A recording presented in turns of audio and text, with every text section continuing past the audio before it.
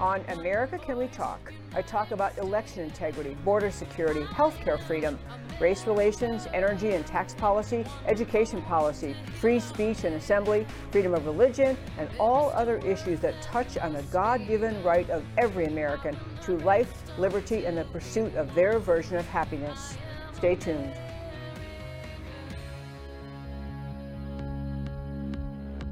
You preach your tolerance, but lecture me.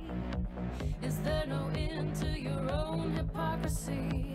Your God is power, you have no shame. Your only interest is political gain. You hide your eyes and refuse to listen. You play your game. Coming up next, America Can We Talk with your host, Debbie Georgianos. I've got a feeling that the time. And hello and welcome to America Can We Talk. I'm Debbie Georgianos. This always happens, especially now that I only have a show 2 days a week, Tuesdays and Thursdays. I have a lot to pack in, and I try not to talk super fast. But today, we're going to talk about all these stories matter so much. We're going to talk about no to trans delusions. There was a good win on that subject. Clay Clark is going to join us via Skype very shortly. He maybe talks faster than I do, but that's okay. We still like him. Government set up the Proud Boys leader. You won't believe this story. Really important, related to J6. Matt Gaetz is right about Kevin McCarthy, the battle over the speaker seat, and Trump trials tyranny that threatens all of us. I'm going to try to fit all that in. Some of it can't be in quite as much depth as I might like. I'm going to start telling you a story about, I called this No to Trans Delusions.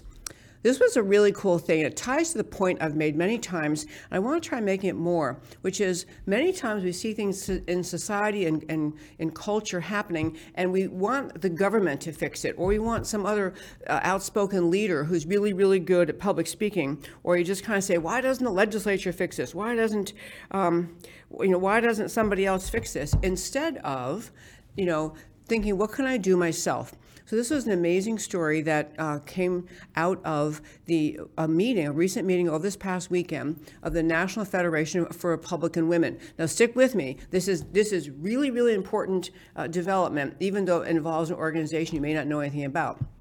Short story, in every state in the United States of America, there are Republican women's clubs. Those Republican women's clubs, they're just geographic, and we have a whole bunch of them in Texas, but they're in every state. And then above them are the a state level. So we have the Texas Federation of Republican Women. That's one body of people. And then above that's the National Federation of Republican Women. It is the most organized way that Republican women can be active together. I belonged to a Republican Women's Club for years. I actually belonged to a bunch of them. I've been president of one. I've been involved in the Republican Women's Clubs, but less in recent years as I got more involved with this talk show and public speaking.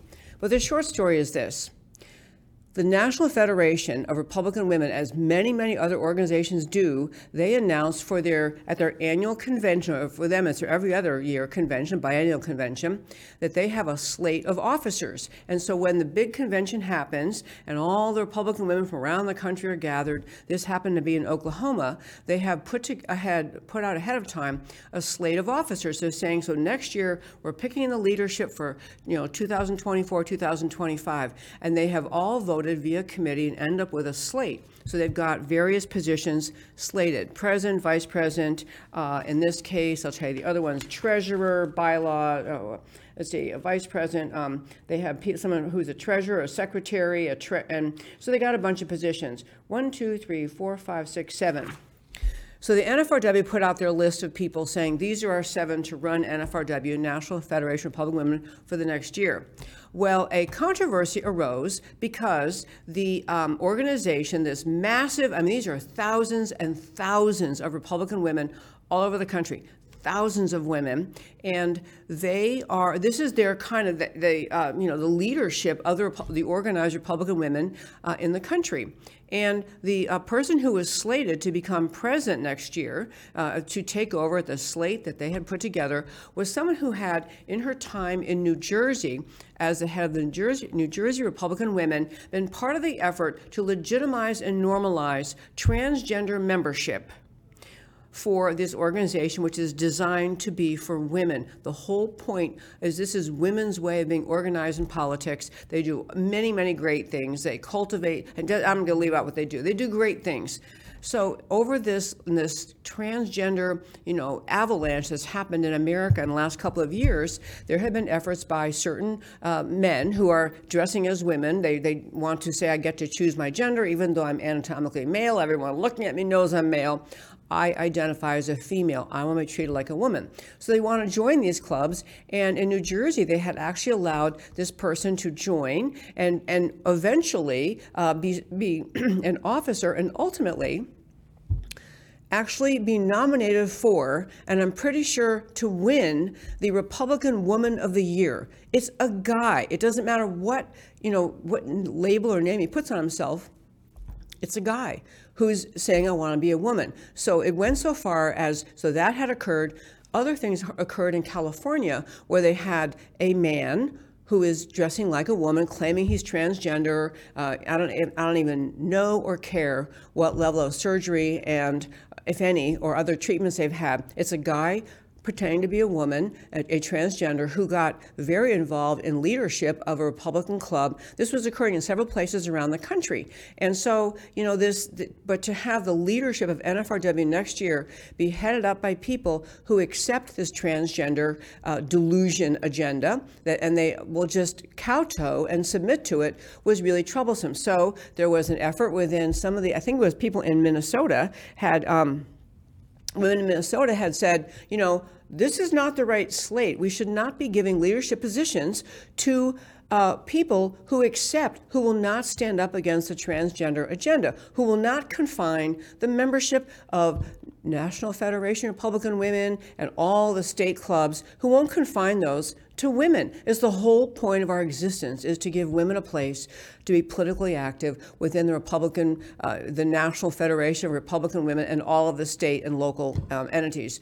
So they didn't like the slate. They wanted the slate changed. They didn't want to have a woman who'd really been spearheading the effort to acknowledge this man should get Woman of the Year in New Jersey, which he did get. Republican Women of New Jersey gave him Women of the Year. And on top of that, there were other leadership positions being given. And so there was a push to say to NFRW, you know what, you need to put a bylaw in that says we are for women, which a bylaw already says that. So they're saying we got to add to the bylaw and say, and woman means a biological woman from birth. Or there are women defined by DNA, biological woman from birth. They're trying to say we're not going to play pretend with the transgender movement and let men horn in and be part of this women's thing. So they created this organized group within the National Federation of Republican Women, organized a slate from the floor. And if you've ever been part of a big organization, what they try to do is they get a slate of officers, they decide ahead of time, and the goal is to announce, here we are at this massive convention, here's our slate, 1 through 7, here they are, let's vote them all in at once. They try to have no discussion, no controversy, no challenging of it. They want the body at large to say, fine, we'll take your slate. And so it's very rare that challenges from the floor, someone saying, no, we're not going along with this slate. We're not going to have women who will go along with and actually engage in and encourage men who happen to want to identify as women be part of our organization, be leaders, win Woman of the Year. So there was a movement from the floor to put out a slate of people who are not going to play this transgender delusion game. And I've been aware of it. I actually wrote about it on because I'm running for a national committee woman from Texas. I wrote about it on that website, debbieg4rnc.com. I wrote about it on my talk show website to say, if anyone should be able to draw a line in the sand and say, we are Republican women and we're for women and women are our members and not guys, it should be the Republican women. But what's the most amazing thing, it ties to what I've been talking about speaking up and choosing your lane and fighting in the lane you have for truth on a whole host of issues. They had the meeting this weekend, and in this meeting at Oklahoma, the new slate from the floor won. meaning the slate that had been assigned ahead of time that included numerous people who were perfectly fine with a transgender agenda, perfectly fine to submit, didn't want to make waves, didn't want to have a new bylaw that might offend people. There was actually, they talked to a lawyer who was saying they couldn't have a new bylaw that said woman means woman because they might get sued by people because they had previously had clubs that let men in. And so the tactics used by leftists and advocates for transgenderism are just bullying and relentless. And so what I'm celebrating in this first 5 is this. People spoke up. They said, we are not having the National Federation for Republican Women have advocates for transgenderism, people who would push and tout and celebrate a biological man who happens to want to be a woman and will dress like a woman. We're not going to have those people hold leadership positions in our organization. We're not going to humor this. And this is my point in wrapping up in the first 5. There is a tremendous need in thousands of arenas in American life on hundreds of issues for the average Joe citizen to speak up against this massive push by leftism in this country to try to make us to believe things that are lies, to try to put as basis for policies in this country lies or things that are harmful to our future, harmful to the idea of America. People all over the country need to be standing up wherever you are, your church group, your neighborhood community, whatever it is, stand up for truth. We don't have to humor transgenderism, and we shouldn't. We don't have to humor climate change because it isn't a real threat. The climate change alarmists can be as alarmed as they want, but we can't be changing policy because of the things they say that aren't true. If you missed my show last week, I had Jason Isaac on, a brilliant guy, running through the fallacy, the farce of climate change. Actually, CO2 is good for you. CO2 is a great thing. CO2 causes life on Earth to flourish. And there's no reason we should be worried at all about the CO2 levels in this country or anywhere in the world. In fact, we ought to be thankful they're there because they help plants and trees grow.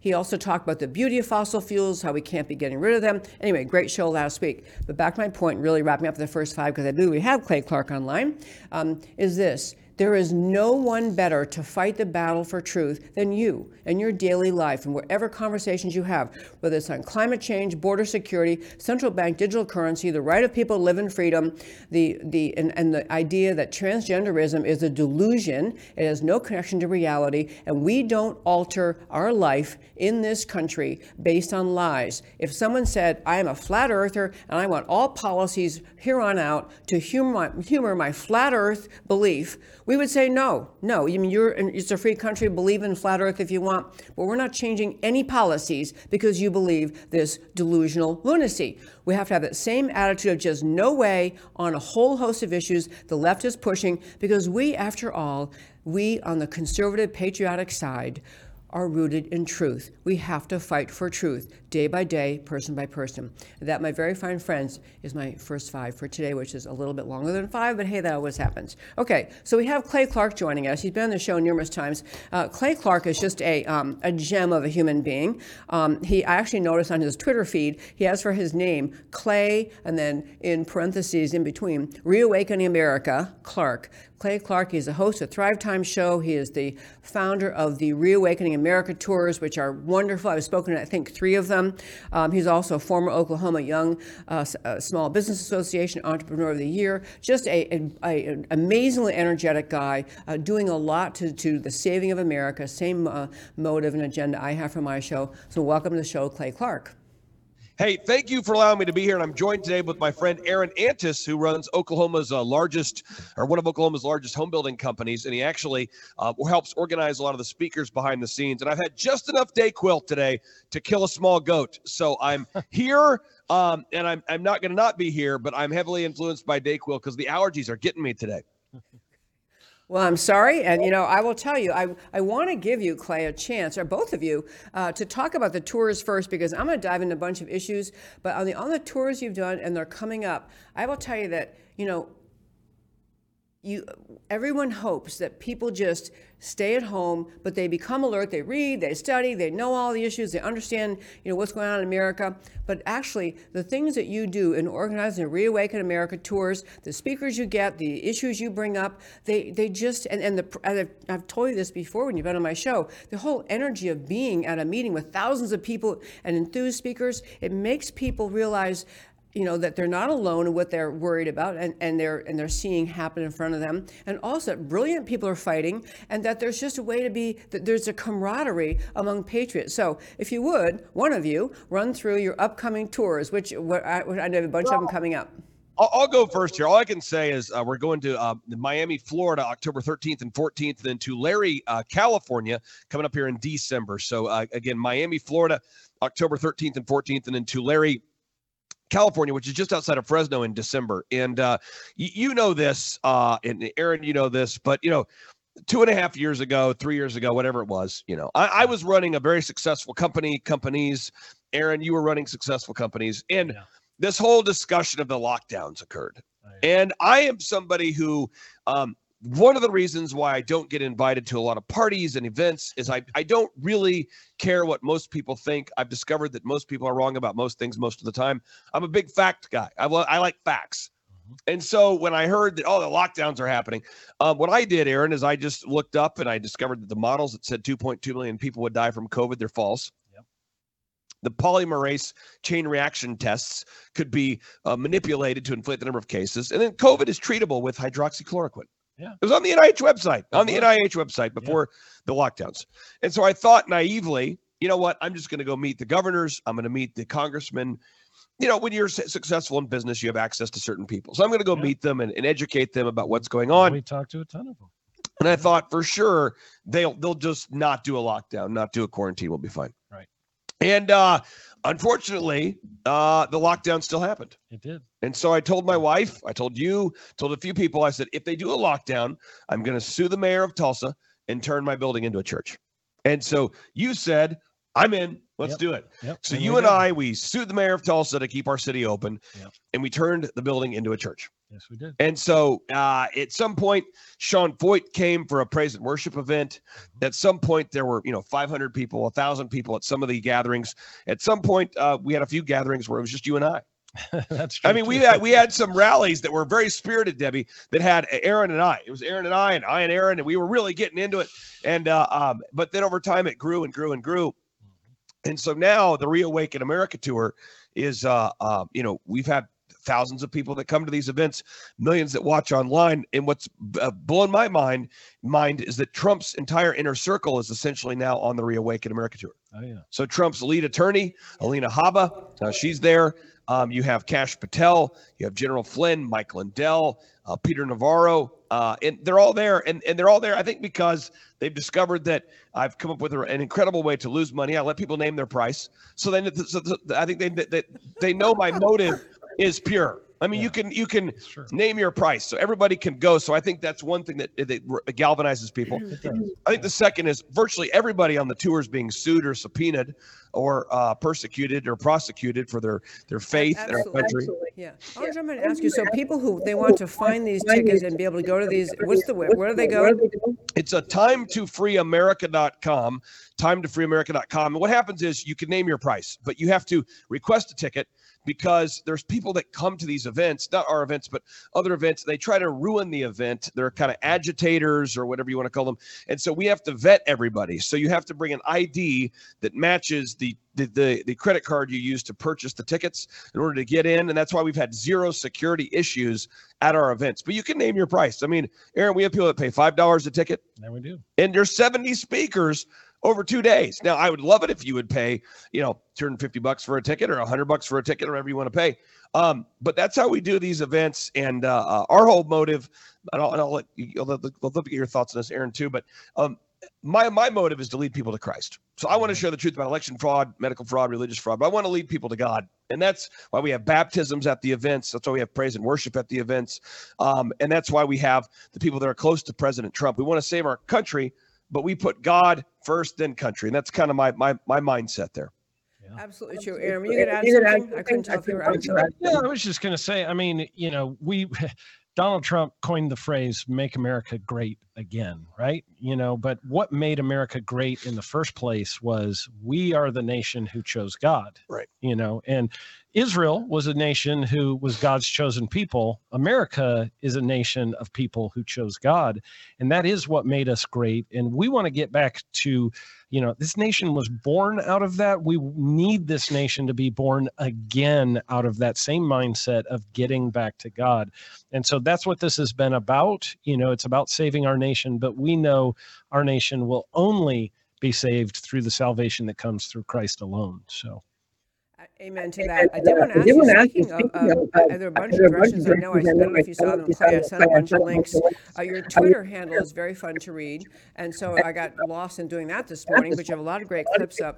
I also noticed, I think I saw in one of your text messages, you have the pastor from Canada who was persecuted over keeping his church open during COVID, and he's from Poland, I think. I'm sorry, losing it. What's his name again? Pastor Artur Pawlowski from Canada. He'll be joining us at the Reawaken Tour in Miami. He's a very good friend of mine. I talk to him all the time. Malik Obama, President Obama's older half-brother, is coming to Miami to expose his brother for being a fake and a fraud. He'll be there.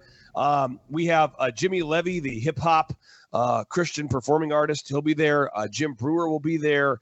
Eric Trump, Laura Trump, Michael Lindell, Kash Patel. Pretty much everybody who's in it to win it to save the country is going to be there. And what happens is the media can't figure it out.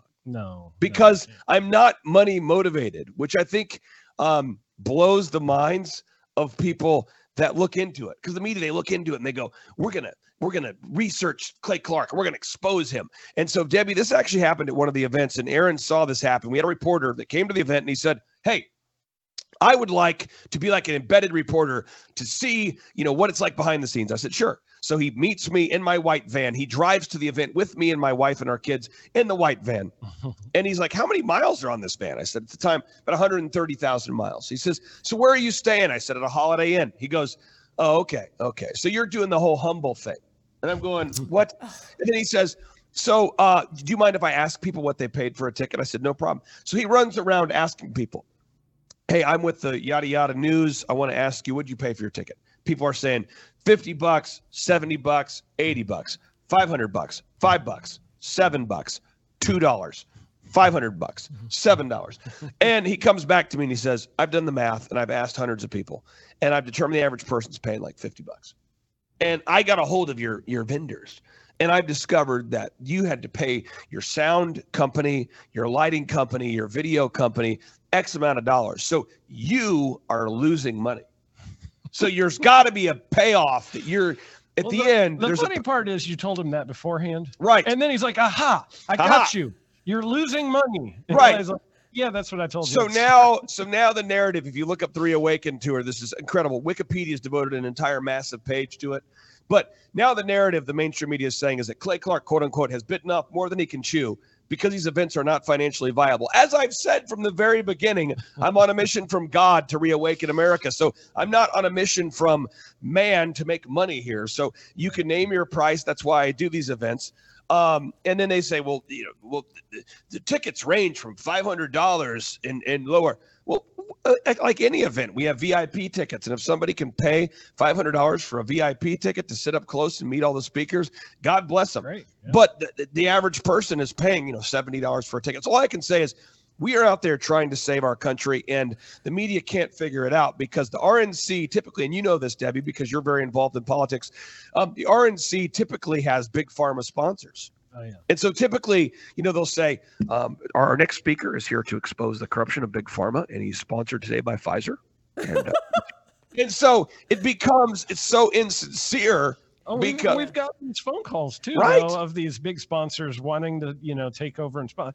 Well, I'm gonna sponsor you, but just the one thing I just want to be clear about is I'd like to have control over. Debbie, I got offered and what they say. I got offered $1 million per event. They said we'll pay $1 million per event if we can get involved with you guys. I said, what do you want to do? They said, we have certain speakers we want to introduce. And I'm not going to mention names because I don't want to get sued today.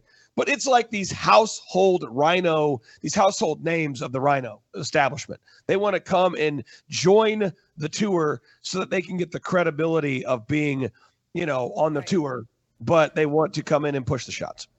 Right. I was going to mention first of all, I do think many people, they are so jaded, they can't imagine that someone is just in this mission, what you're doing, putting on the tours, your speakers, the people who are activists.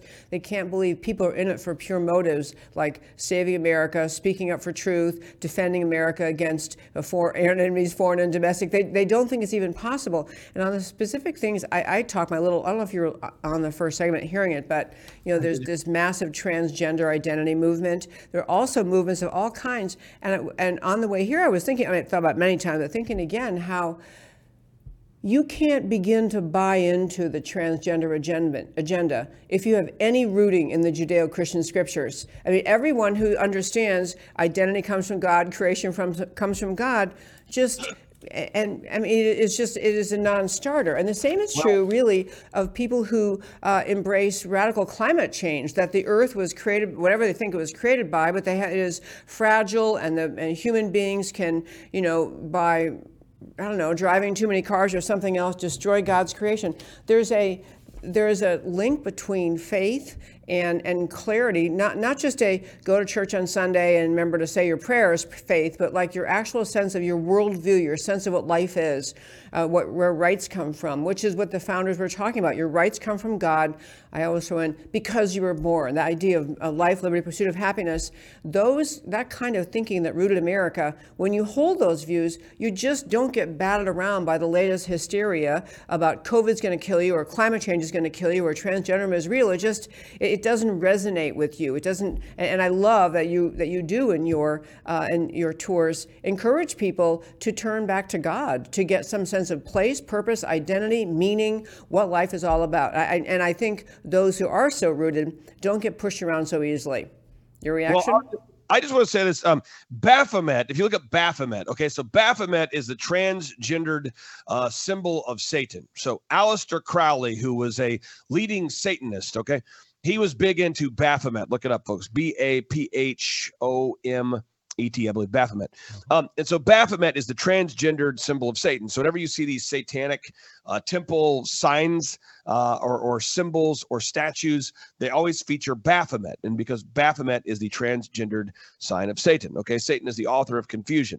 So the idea of transgenderism is satanic. Okay, so that's the idea. And God is God created man and woman. That's how he did it. And Satan is always trying to do the perverse or the opposite of what God intended. God wanted us to be fruitful and multiply. It's laid out in the book of Genesis. Satan wants us to be to not multiply, to actually reduce the Earth's population. And these people are big fans of depopulation. That's what they're trying to do.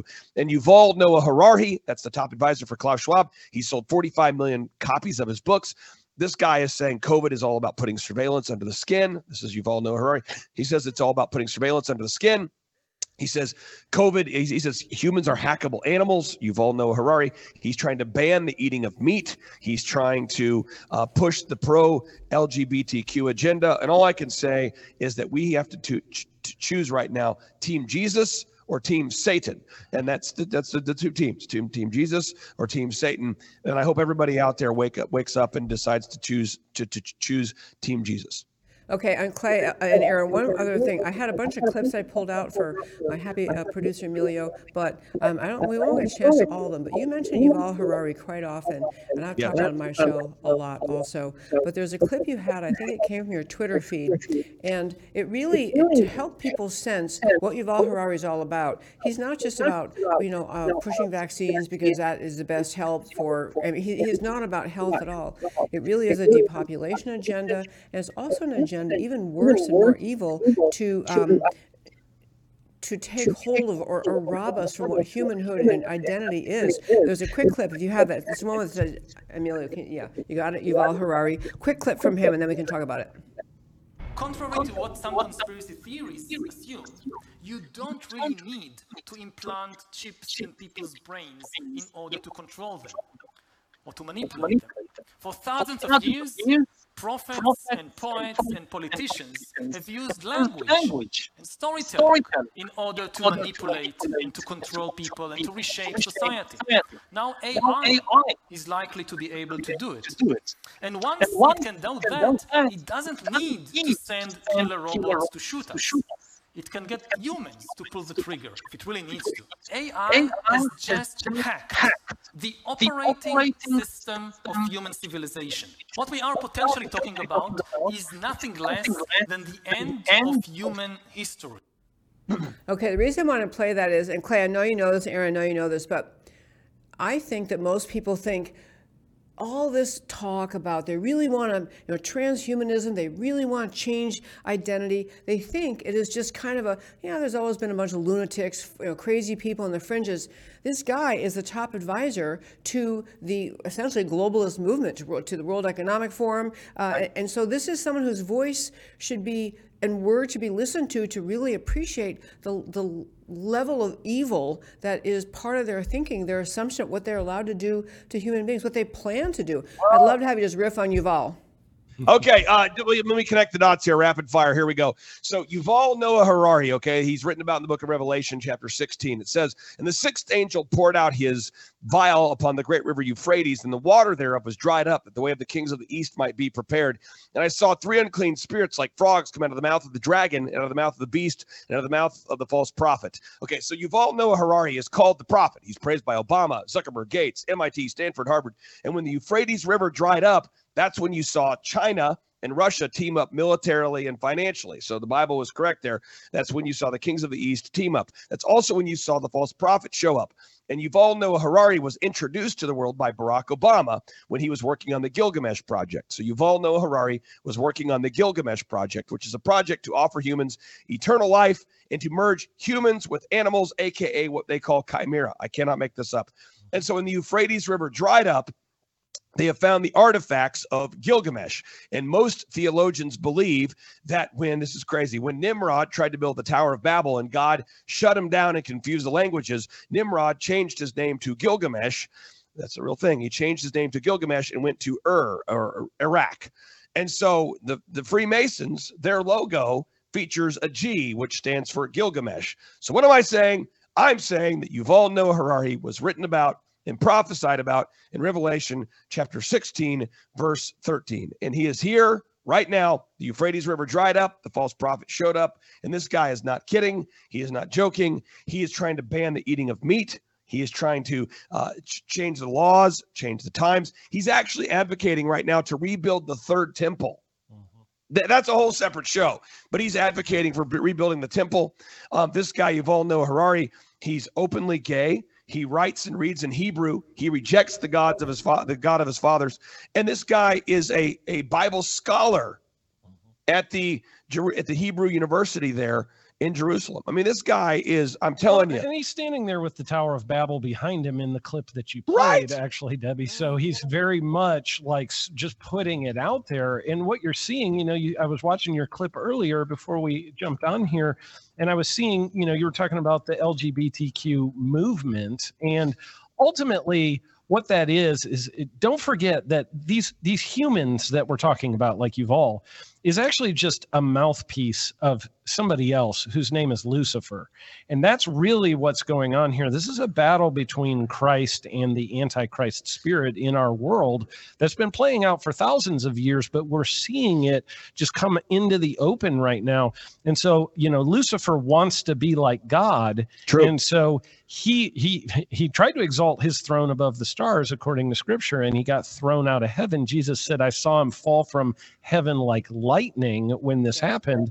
And here he is, this LGBTQ, this transgender stuff is, he heard how God said that he can do the things that are impossible, but with God, it's possible. And that's what Satan's trying to do. He's calling the impossible, that you could be born a man and then transgender into a woman. He's trying to make the impossible be possible because he's a perverter of the things that God does. And so he's just, this whole AI concept is also a perversion of the all-knowing, the omnipresence, the omniscience of God. It's just a perversion. Hammering home what Aaron just said, Yuval's also saying that he wants to rewrite the Bible using AI. This is Yuval Noah Harari. He wants to rewrite the Bible using AI. I mean, this guy here, he's offering people eternal life through transhumanism. This guy is the top advisor. He sold 45 million copies of his books, and he's praised by Obama, Zuckerberg, Gaetz, MIT, Stanford, Harvard. And I'm saying this with as much passion as I can possibly muster, despite having copious amounts of Dayquil, because your listeners out there that are listening to the show in Texas and all over this great country, I think a lot of people have bought into the belief that Satan doesn't exist. Meanwhile, these people are dedicated Luciferians. Yeah. And if you don't believe he exists, then you're not going to resist him. You don't believe that he exists, you will not resist. And that's where people need to be. They need to be realizing there are two sides to this, and they need to turn their life over to Christ to be saved in this whole battle. I want to jump in and point out for both of you that I think among the things, is Yuval Harari, and I think you both know, my husband's business partner is an Israeli citizen. He spent many times, we have deep and wonderful connections in Israel with the Jewish community, and love that country. And so we're more aware of what Yuval Harari is doing over there. But it's one thing to have someone like him who is evil, and everything you're saying about him is true.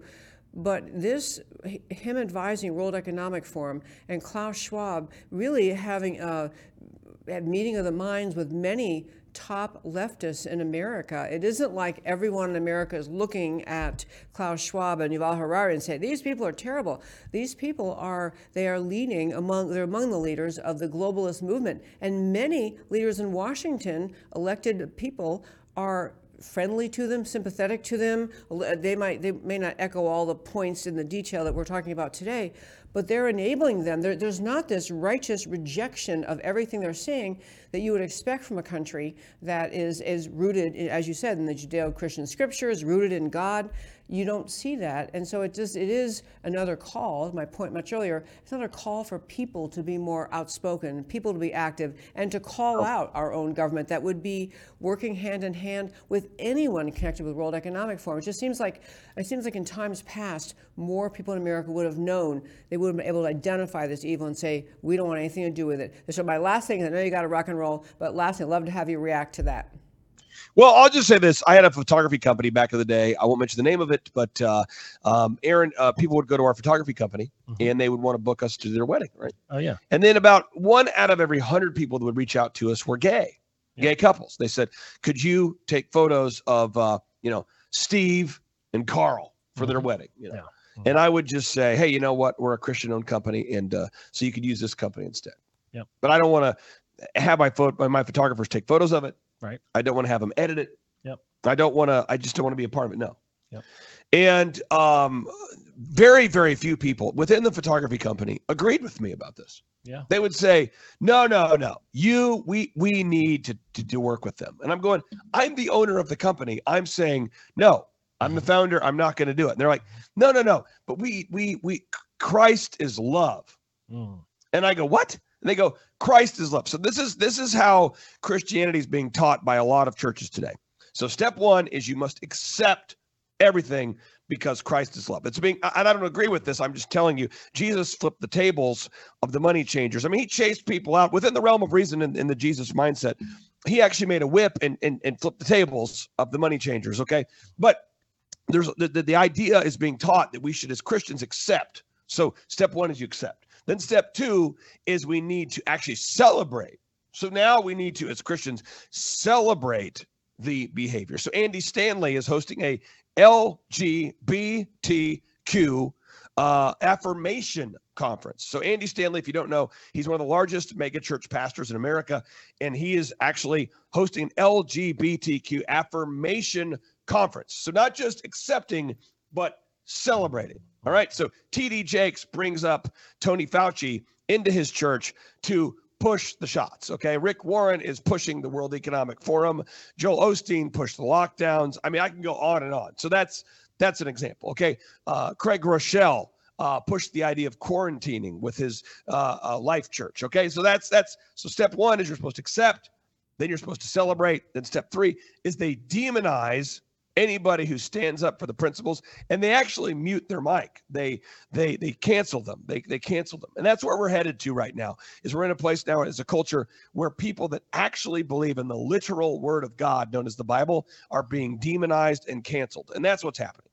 Absolutely true. That's a great place to close out. First of all, I want to thank both of you, because the tours that you do, I love the breadth of the people that you have and the scope of issues, the connections to not just the Trump administration, but to people in power in this country. They're hearing from your audience, you're hearing from their fellow speakers, not just a broad range of issues, but many of them get down to the heart of, what America is and how America is to be saved, and that America cannot be saved in some, list of policies we fix. It's got to be brought back to a nation of faith and of clarity about faith and trust in God, and a notion that are the very, very identity as a nation is rooted in the teaching of the scriptures, the idea that we are made in God's image and likeness, that God is the lawmaker, he is a creator, he is the source of life, and if we don't get there, we're just muddling through confusing policies and end up fighting. So I'm really impressed that you get to the depth of issues you do, as well as get to the core discussion of faith in America. So, and I agree with you on churches. It is an amazing thing to listen to how much is taught in churches that doesn't really have any scriptural rooting. A lot of people trying to talk about that too in America. So Clay and Aaron, thank you so much for taking time today. Great to see you. Thank you. And next time I'll be less influenced by Dayquil. Thank you so much. Take care. Okay, folks. So I do urge you, if next time when their conference, their Reawaken tour was in Dallas, I spoke here and I spoke in Manheim, Pennsylvania, and then the one at Trump Doral. It's just an amazing array of average citizens and great speakers and prominent people. It's a wonderful place to go and really you can get quite education on a variety of issues in a short amount of time. So I encourage you to look at those, and I really am impressed and grateful that they spend so much time making these tours great. Okay. I have 3 topics I'm going to try to hit. Yes, I am, and there's limited amount of time. But first I want to just very, very briefly touch on a story that I'm sure will be developing, but I called it Government Set Up the Proud Boys Leader. I want to just tell you, because the media pushes labeling out there, and they really propagandize America. The anti-American left and the media that follow suit and say whatever they're told to say by the leftists in this country, they've made Proud Boys into a scary word. Now, I don't really know a Proud Boy. I don't know that group. I didn't really know anything about them, but when the January 6th protests happened over the stolen election of 2020, and many people in Washington to support the president that they, I believe rightfully, and certainly they firmly believed had won the election, right away that discussion was changed from a protest in Washington over the stolen election into this is an insurrection with the mission of taking down, the argument, the lie was that this was an insurrection orchestrated by Donald Trump. He's trying to host an insurrection and trying to, overthrow the government, which was a complete lie, always was, and repeated and repeated and repeated. And mainly by left-wing media sources and left-wing politicians, but some on the right or more on the uniparty also, we had Liz Cheney getting involved in this too, but I'm getting at the point, the very perception of what happened on January 6th was something that the leftists who work to cultivate propaganda, to convince people to see things a certain way, to spread, to propagandize society, to almost like just blind us to truth, got down the mission of calling this an insurrection, and that gave them justification for the unbelievable violence at the hands of the FBI and the extensive prosecutions by the Department of Justice of everyone, even remotely connected to January 6th.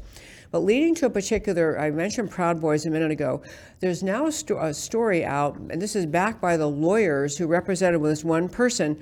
I want to just tell you this to help you recognize the depth to which our government will go to shut down discussion of whether or not the 2020 election was stolen, to shut down discussion about whether or not what happened on January 6th was a legitimate protest, which I believe it was, and to shut down your perception and awareness of how much the government was behind the scenes manipulating things. FBI agents, now it appears in the dozens, were within the crowd of protesters. Ray Epps finally got charged because so many people, Ray Epps being apparently an FBI agent, appeared to be that, or an agent of some aspect of the federal government, who was the one person they had with a microphone yelling, encouraging people the day before and on January 6th, we're going to get inside, we're going to get inside the Capitol.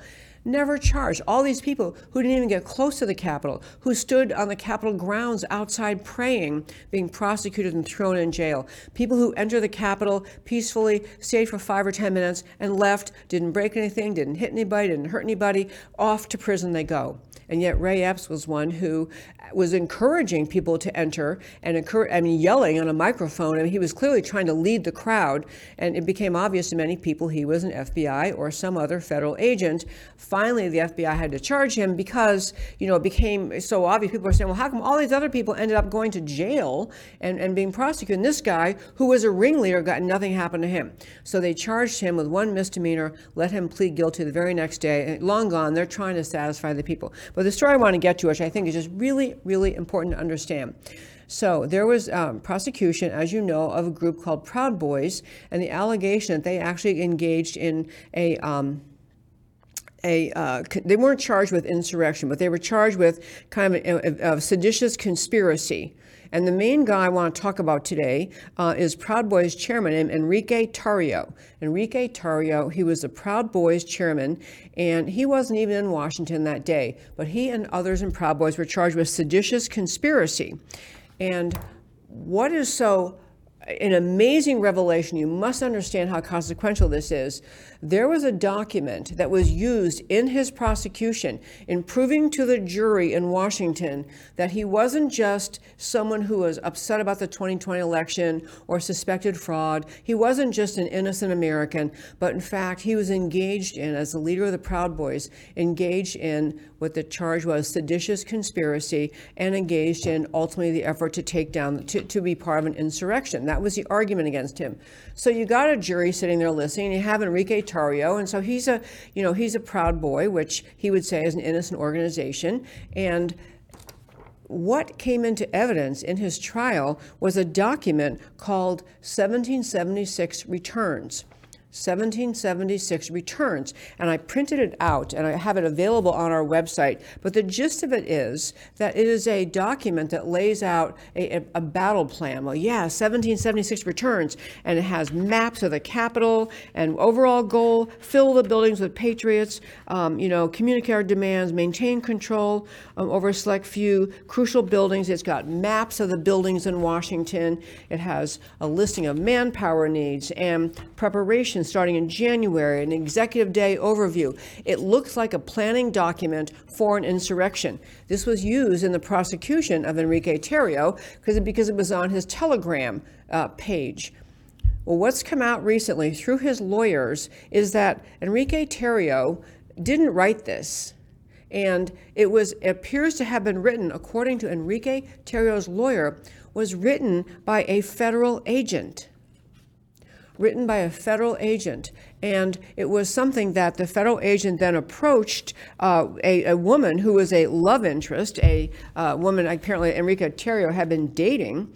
And so this government asset, who apparently actually wrote the document, approached the girlfriend, I guess she's an ex-girlfriend now, approached her to say, look at this document. This is 1776 Returns. This is about how we're going to take down the Biden administration, whatever she said to her.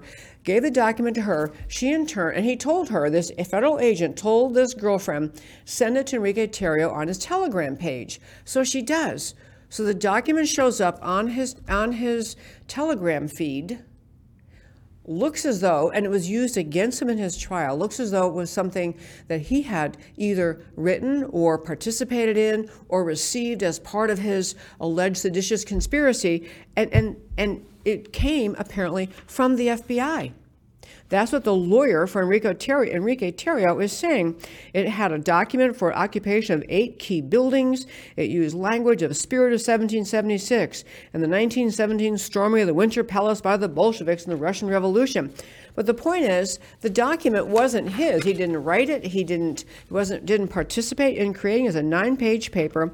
And the end of the story was this lawyer is now, and so by the way, Enrique Tarrio is convicted, and I believe got 22 years in prison or something like that. But there has been now a whistleblower who's come forward saying this by the name of Samuel Arms, who's saying he was responsible, or that this person is claiming he was responsible for writing the 1776 files. His name is Armes, Arms, Samuel Arms. He's a former State Department and Special Operations official who was also interviewed by the January 6th committee. And he said in college he'd been groomed to join the CIA and the FBI. This wargaming thing is something he had done and written. But the point of the story is this document was fed into the Telegram feed of Enrique Tarrio and ends up being one of the main reasons that he was convicted and sent off to federal prison for whatever it is, like 27 years or something. Now, I don't know what the Justice Department's answer is going to be, but the idea, if they actually show this is true, that this document used to convict him was actually written by the federal government, fed to him through a former girlfriend who testified to that, by the way. She testified that that's what that someone approached her, asked her to take a hold of the document, asked her to transmit it to her then, or her former boyfriend, who ends up getting convicted. And I just, these kind of things, I tell you these stories, and I know that for many people who've been in the CIA, the FBI, they've been federal officials, they say that our government wouldn't do that. Our government wouldn't do that. But at this point, it appears they did. It appears they actually planted a document that would be incriminating in the Telegram feed of Enrique, this guy who's now been convicted and is in federal prison, appears to have been written by the government, fed to him, and then used against him. This is your FBI at work trying to delegitimize protests against America, delegitimize anyone who supports President Trump, and eventually bring about what seems like extremely unjust conviction of someone for seditious conspiracy. We're following this story. I will tell you anything I learn, any follow-ups. Another quick story, Matt Gaetz is right on McCarthy.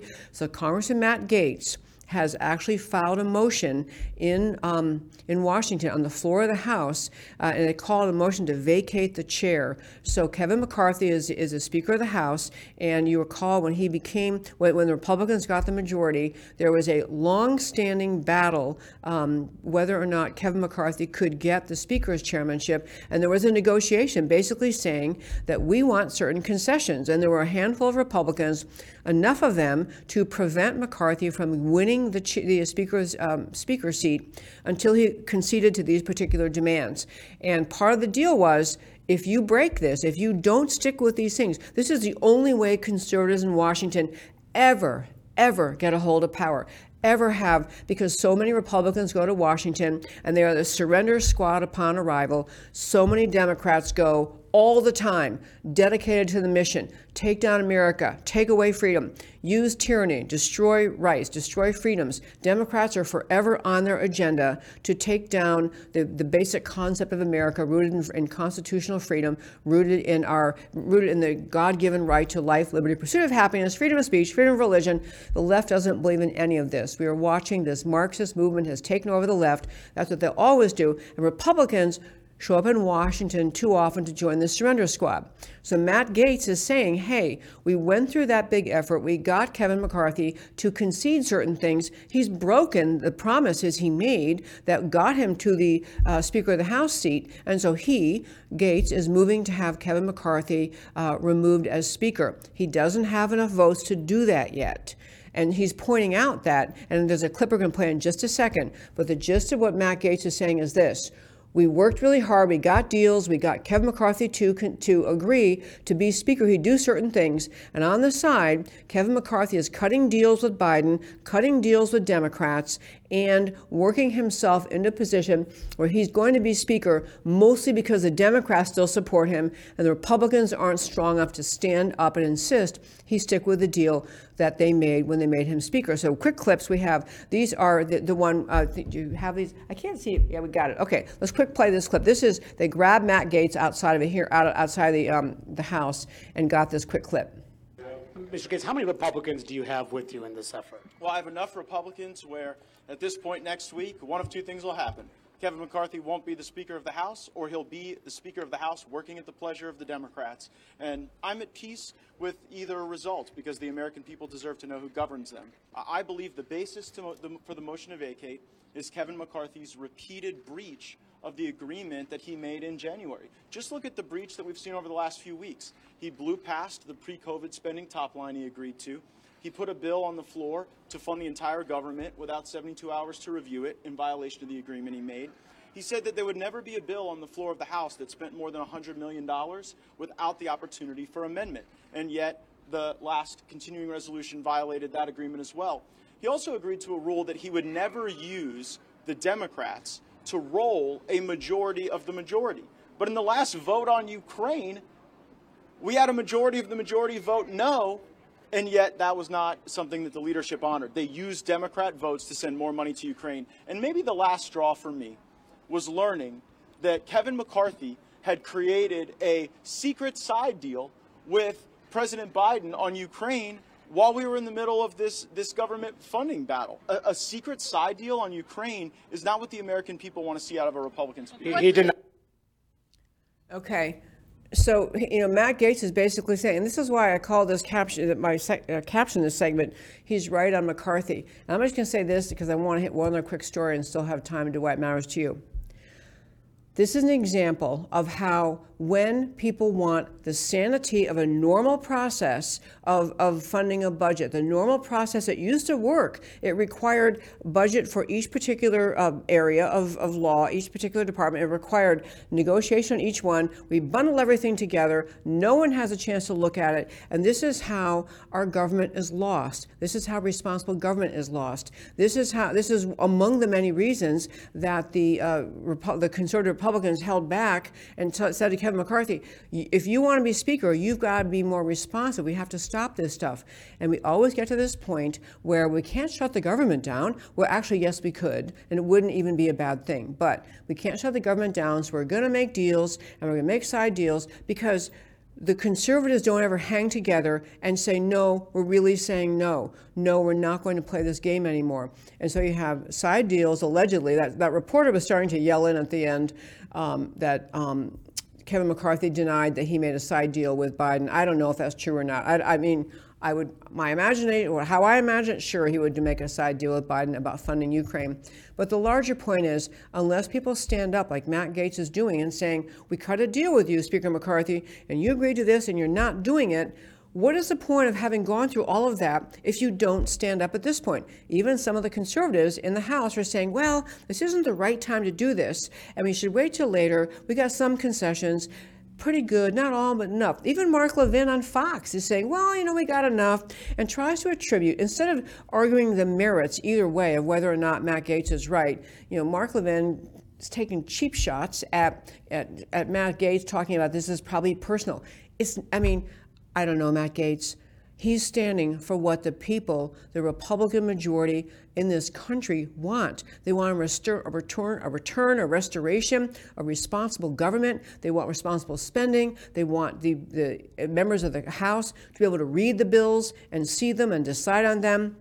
They don't want endless continuing resolutions. You want responsible budgets. We're in a lunatic era of how much big our deficit is every year and our debt is, and we just keep playing the game. And so Matt Gaetz is right. I don't know if he'll succeed in accomplishing anything, but he's right. Okay, we're about out of time, and I do want to, I'm going to tell you more about this story, I guess, next time I get a chance. But Donald Trump is now, again, in trial in New York, and he's dealing with essentially a civil case over fraud. I am out of time to explain it, except to say, This is lawless and preposterous and outrageous. And if in this case, this judge gets away with essentially taking away, forcing Donald Trump to turn over his assets in New York, which are, of course, in the millions and maybe billions, with no one complaining. There have been all of the claim is he overvalued certain assets. Who knows? I don't know. But there's no one, there's no plaintiff in this. No one saying he reneged on a loan, because he didn't. He paid the loans back. He did not, he didn't commit fraud. No one's claiming he committed fraud. To them, no one's complaining. They're looking back at business deals over years and saying, well, he overvalued this asset, overvalued this. If this kind of civil action, and they used a really arcane old New York law to allow this process to even to get started. But it was a September 26th, I think it was, ruling that he'd committed fraud in the valuation of certain assets. And now that the damages phase, and they're basically saying Donald Trump are going to destroy you. If they're allowed to do this, no one's assets are safe. You have to understand the rule of law they are now establishing, the process they're now establishing, what they are doing to him. If it stands, if no court just, and by the way, if you get a look at the judge in this case, he looks like Bernie Sanders' long lost cousin, and he's gleeful as a small child might be, because he got, a candy bar. He's gleeful at the idea of stripping assets out of Donald Trump's ownership. This is so far off the reservation, so far past the rule of law, and I don't know how it'll come out in New York. It's ongoing right now, and hopefully there will be appeals and some rationality, rule of law will be restored. I'll tell you more about the case another day when I can, but I can't do it today. But this isn't just Donald Trump who's being victimized by a court system that is using, no harm, no damage, but we're taking away everything you own. I'm just telling you, if this stands, you could be next. Okay, I close the show every day by telling you why the stories we talked about today matter to you. So we started our show mere hour ago talking about no to the trans delusion, a win. National Federation of Republican Women rebelled against the trans imposition. Incumbent NFRW leaders acquiesced and in some cases supported men as women members. Grassroots NFRW members proposed an alternative set of new NFRW leaders. NFRW convention results major shakeup and replacement of incumbent leaders. This is a signal of growing resolve among Americans across many issues. Attempt to unseat incumbent leaders en masse is rare. Early expectations were that uprising against a trans ideology would fail, but NFRW rank and file members have had enough. They said no. If America is to be saved, it'll be because ordinary patriots rise up and say no to everything the left is doing. No compromise, no middle ground, just no. NFRW ladies have set an encouraging example. And we talk about government set up Proud Boys leader. New evidence, feds wrote a right-wing manifesto, then planted it as evidence against certain J6 defendants to make them appear extreme and dangerous, leading to convictions and sentencing severity. Feds did not disclose this to lawyers for the J6 defendants or to the judges hearing the cases. This Fed behavior should shock the conscience of every decent American. It's inexcusably dishonest, unjust, unmerciful, outrageous. J6 defendants affected by the Fed behavior should be instantly released and pardoned, and reparations should be paid to them for their expenses and lost earnings. This is why there are calls for the complete start over of the DOJ and FBI. They are irreparably corrupt. And on Matt Gaetz' right on McCarthy, Gaetz is in touch with the mood of the American people. McCarthy and the Beltway are not. McCarthy has in fact broken the agreement that allowed him to be elected Speaker. The kick-the-can spending by continuing resolution has in fact destroyed any semblance of congressional fiscal responsibility. It cannot be sustained. It cannot be sustained. Beltway uniparty and establishment media want to redefine everything in personal terms. Heated political disagreements inevitably create personal friction, but Gaetz reflects the sentiments of millions of Americans. The system is plainly broken. The people are not being heard. The status quo is unsustainable. Gaetz's actions may break the status quo and could accelerate negative economic effects, but they will not be the cause of those effects. The cause is an irresponsible, out of touch ruling class. And on Trump trials, tyranny that threatens all of us, Tucker Carlson and Victor Davis Hanson teamed up on a sober, reflective assessment of the political persecution and prosecution of Donald Trump. Well worth listening to. America under the radical left is entering extremely dangerous territory. Kangaroo courts are transparent mockeries of justice and wisdom and fairness. Current New York City mess involves no one damaged, no one claiming harm of any kind, but government action to require Trump to forfeit assets and rights to conduct business. Everyone knows these cases are baseless as a matter of law, but they're being pursued to destroy a political opponent. They are precursors of the way this government intends to treat all of those it views as political opponents, guilty of wrong think as to any issue they have decided. This is dark, angry tyranny, totalitarian tyranny that must be stopped and reversed. What will Americans do? And that, my very fine friends, is America Can We Talk for today.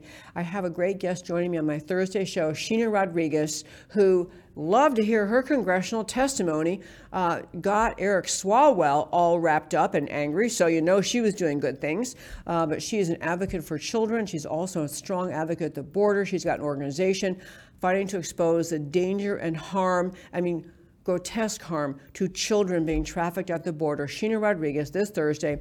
Tune in to America Can We Talk. At this point, Tuesday and Thursday at 3 p.m. Central Time, check out our website, americacanwetalk.org. Every show, interview, blog post, everything we do is there. And I'd love to have you tune in to our show every day that you can. I'm Debbie Georgatos. This is America Can We Talk. I do this show to speak truth about America because America matters. And I will talk to you next time.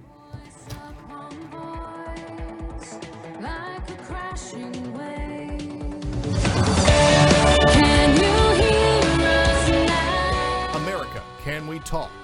Truth about America. Can you